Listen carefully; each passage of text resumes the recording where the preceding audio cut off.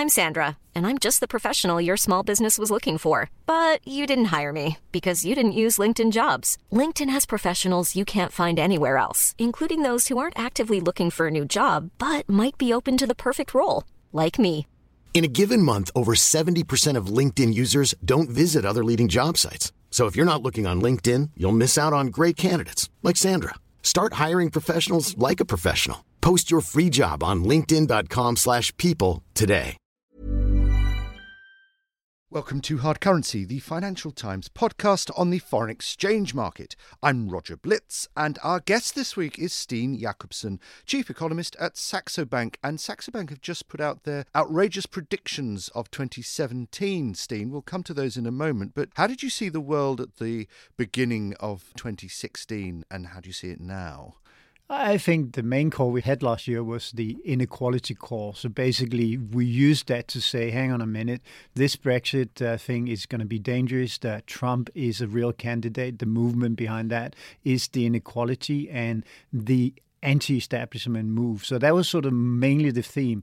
And in terms of the hard currency side, we were very much for a stronger dollar based on the fact that the money market regime change we saw in October, plus also, the LIBOR and currency default swaps was continuing. In case listeners don't believe it, I was reading a note that Steen wrote in March and he predicted Brexit and Trump would happen. Just put the Italian referendum in context. Was that on your radar at the time? No, of course not. I don't think it was even on Renzi's radar, to be honest. But I think he made a huge and very, very rookie mistake of believing that taking any EU question to the voters will work in his favor. You remember, not a single vote in European history has actually worked when you ask the voters, which I think a lot of politicians tend to forget. But I would say that the Italian vote confirmed that they are not reform-friendly. And I think the most likely scenario is a bureaucratic government, probably buying time into the 2018 expected election.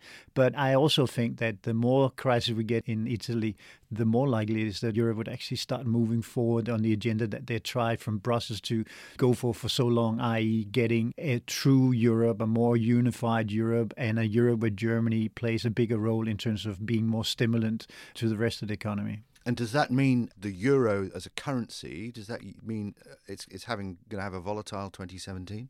I think that we were probably seeing in euro dollars, which I think most of your listeners is interested in, and euro sterling, we'll see that we will have a parity, a 102, 103 test. That is possible. Yeah. But I think the longer trend and the next 10% move in euro is actually on the upside. And when I travel around Europe, especially Eastern Europe, but also what we used to call the Club Med countries, we're seeing that these countries are doing well. They are competitive, and very often their growth rate is 1 or 2% even above the US. So I think we forget that the fundamental story of Europe is very sound. I do agree that the political noise is larger than it's ever been, but do not underestimate the willingness and the hard working. And then technology is going to be playing in Europe's favor because we can do robots as good as anybody's. So Saxo's outrageous predictions, amongst them is that Brexit is not going to happen. This feeds into this narrative that actually Europe is going to move more towards the UK position? You can take the headline as it is and say it's never going to happen, or you can say that the deal that Cameron actually had going into the referendum is exactly and very similar to the deal that the UK is now trying to achieve. Yeah. The only difference really is the sterling is 25% cheaper.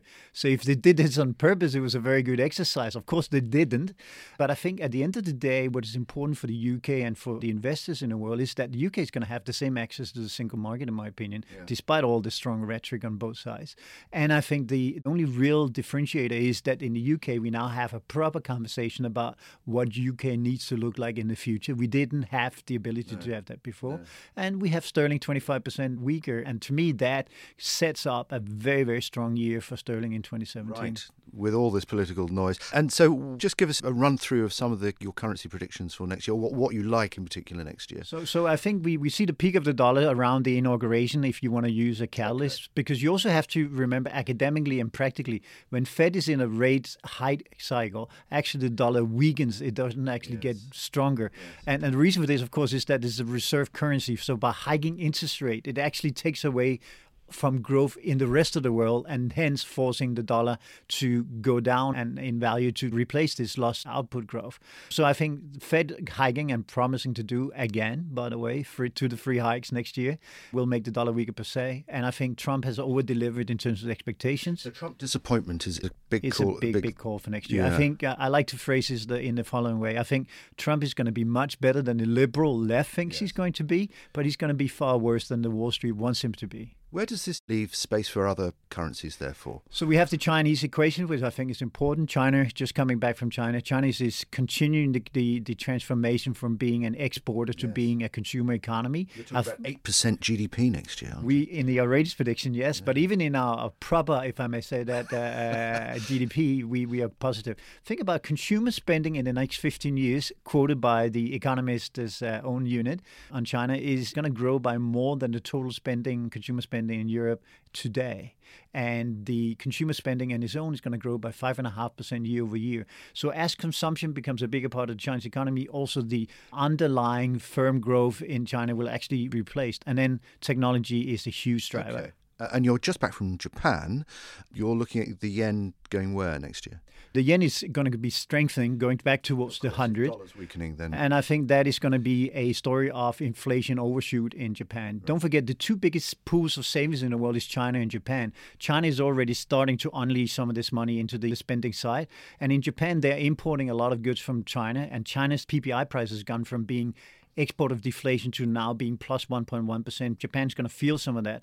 Wages are relatively tight and government's pursuing a policy of actually increasing it. And on top of that, I think that the JDBs with the new fixed rate policy of zero interest rate at 10 year could actually drift towards a 40, 50 basis point. Sure. So that will put sort of the omen on Japan to have a higher than expected inflation outlook, plus that the import prices through energy as well will put the top line growth higher. You were saying at the beginning of the year that you thought we needed to move away from central bank monetary policy, the rock stars, towards more infrastructure spending. This now appears to be happening, but you presumably have doubts as to how it will be implemented and how successfully. More to the technicality of it. So think about the US. So Trump, he can do whatever he wants in whatever size he wants, theoretically, but he cannot implement it before he gets to the actual calendar year of October, because of course the annual budget in the US runs from October to October. Yes. So we have a gap between now and October where basically the world is at risk.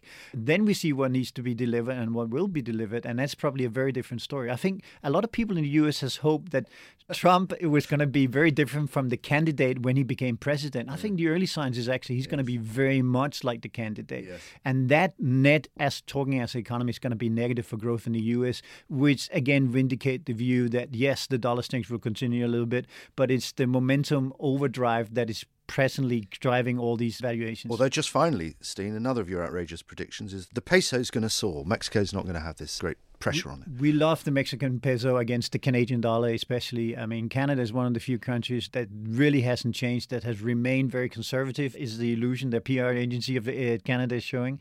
But they have a huge housing embargo, a very concentrated banking risk, commodity exposure. On the other hand, Mexico remains extremely competitive in every sense of the word that you want to use. I think Mexican pesos has been overdone, and I certainly don't see any walls coming up. If there's any wall, it's going to be to Canada. Can't wait to have you back this time next year, Steen, to see how many of these outrageous predictions come true. My thanks to Steen Jakobsen of Saxo Bank. Next week on Hard Currency, we'll be discussing the reaction to the Fed meeting. Does it raise rates? What will it say about the path of rates into 2017? Join us again for Hard Currency. Goodbye.